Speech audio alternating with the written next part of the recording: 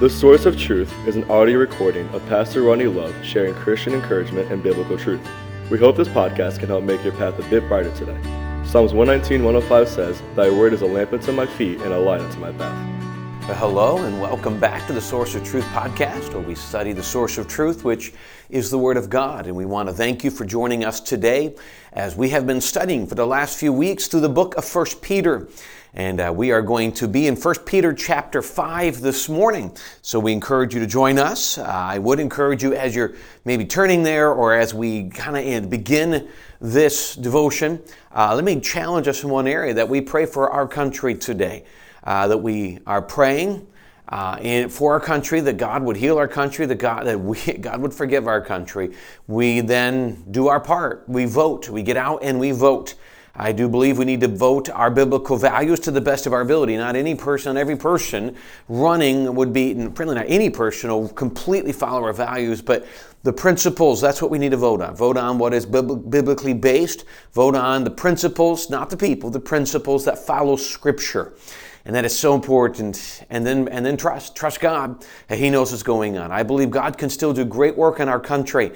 We wouldn't be doing any of this if we didn't believe it. Politics is not the answer, but God has given us freedom in this country. A great amount of influence, and may we get engaged. May we not be inconvenienced by it. Get out there, cast your vote. And again, I still challenge you, do not cast it off party line, cast it off biblical values.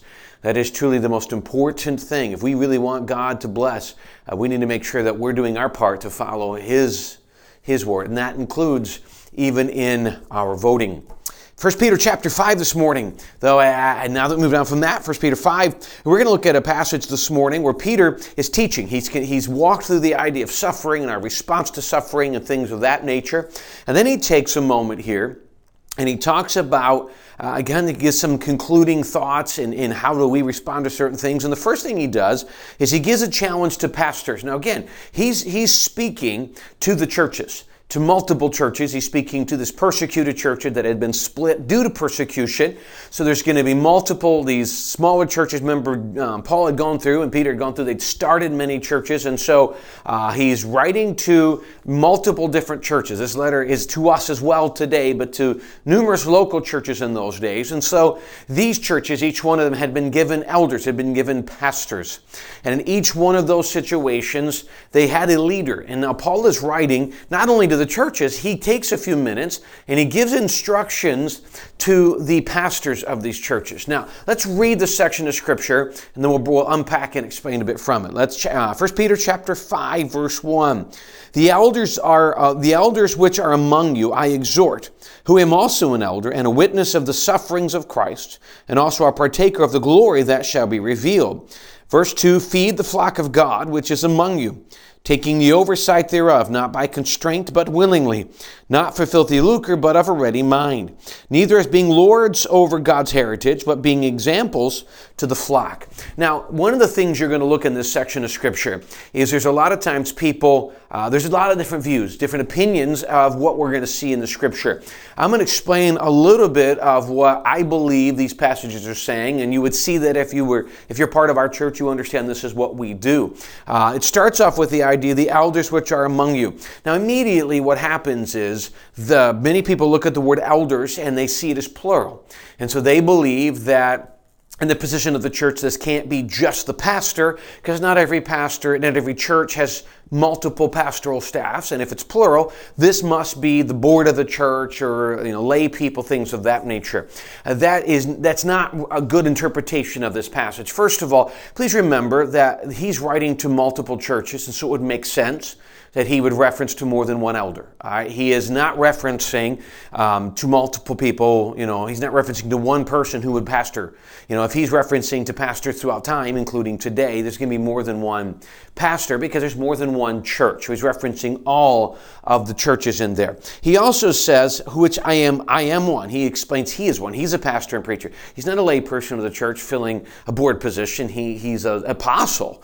So please be careful when you look at this. The lay people don't hold the same same position as that of Apostle Paul. So we say that just because it's plural does not mean it holds these positions in the church. Now, I do believe there should be leadership in the church. I do believe that God places them there, and I believe that it's my job to help train these men to help minister to the people of the church, to help the pastor fulfill the role that's been placed here. They're not called elders. They would call board members, deacons, whatever term, trustees, whatever term is used.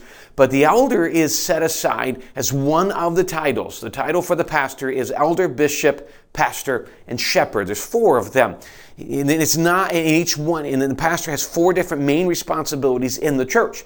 So why do we think it's just to one man? Because as he gives the challenger in verse 1, he goes down to verse 2 to explain what that man's supposed to do. Now, before I continue, you say, why is this important to me? Well, it's important when God put it in Scripture. 2, it's important to understand the role of the pastor.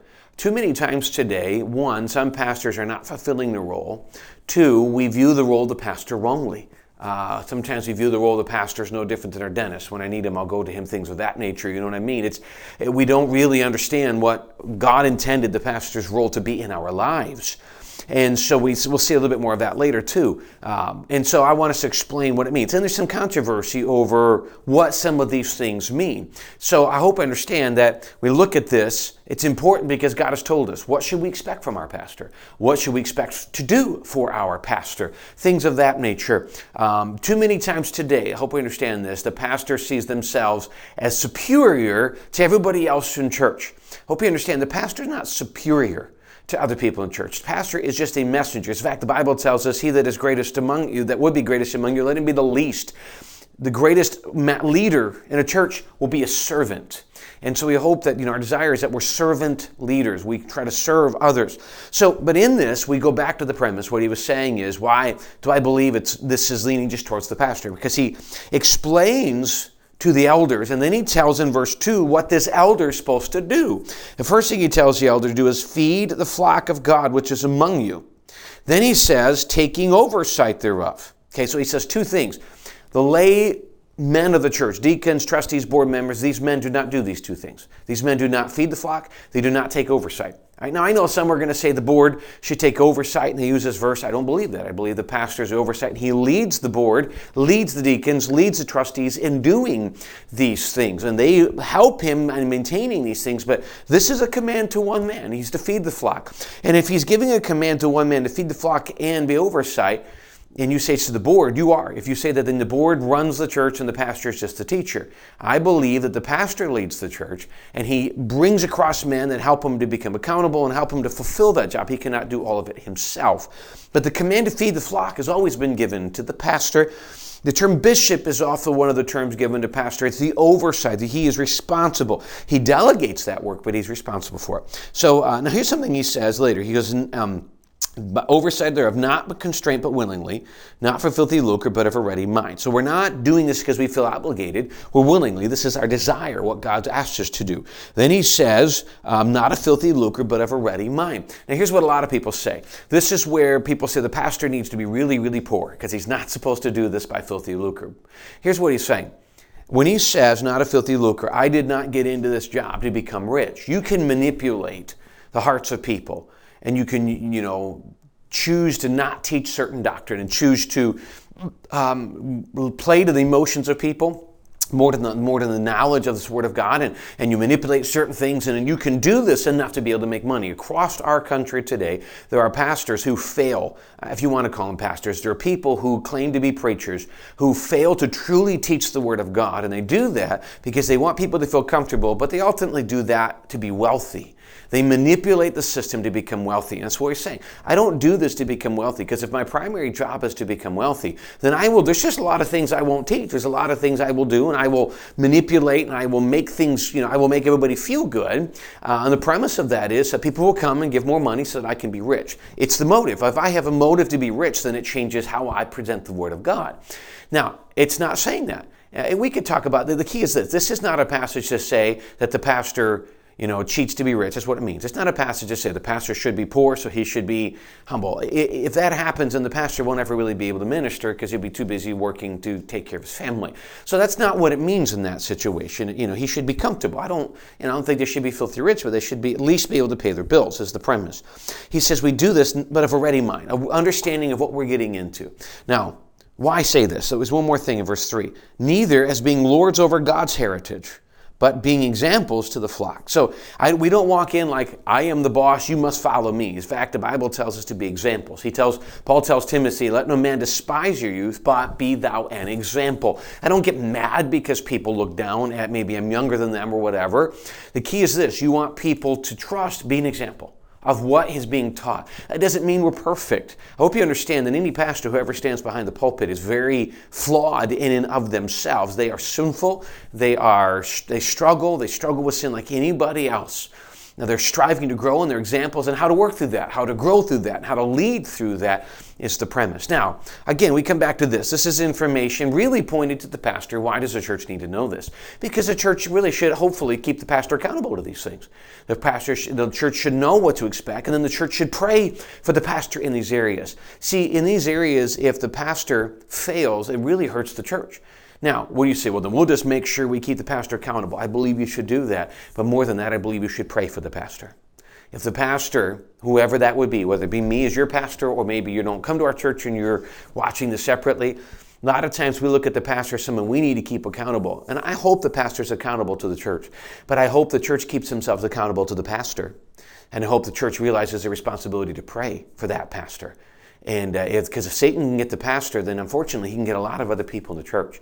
So the pastor's not above reproach, but the pastor's to be the example. But you should pray for the pastor. You should trust your pastor. You should follow your pastor. As long as he's following you according to the Word of God, that's what we should do. And that is sometimes, well, I don't know if I always agree. Let me tell you, you may not always agree. So if you don't always agree, here's what I challenge you to do. Don't just sit back and say, I don't have to listen to this because I don't agree. Compare what the pastor said to the Bible. Go to the Bible. Find out what the pastor says according to the Bible. But if what the pastor said follows the Bible, well, then you don't have a choice. You've got to follow the Bible. A good messenger, a good pastor is just going to teach the Word of God. And if he does, then we have to follow it. Not because the pastor said that, but because the Bible says that. And that's what we should do. It's important to understand the roles that God has placed in the church. And that the pastor should be a leader. Pastor should be a servant. He should be an example. Example on how to deal with everything that may come. He won't be perfect, but striving to lead in that area. So I know today is a little more practical in the aspect of just knowledge. Can I challenge you from a pastor's perspective today? If there's anything I can have you pull from this, pray that I'm able to do what is in here, that I follow the Lord in doing this, and that I might be able to be an encouragement to this church and to the people that I have a chance to minister to. But the greatest plea for any pastor is that you pray for me, pray for our family, and pray that we would stray close to God. God tells us in 1 Timothy, Paul told Timothy, take heed unto thyself and then into the doctrine. Notice he says, to yourself first and to the doctrine, because we can have all the truth, but if we fail in sin, then the truth loses its effect. So pray for us and pray for your pastor. There's no greater thing you can do than lift him up before God in prayer. We love you. Thanks for the privilege to be part of your day today. We hope it's a help. Hope you stick with us as we continue through the book of 1 Peter, and we appreciate the chance to be part of your day. We hope you see us again tomorrow.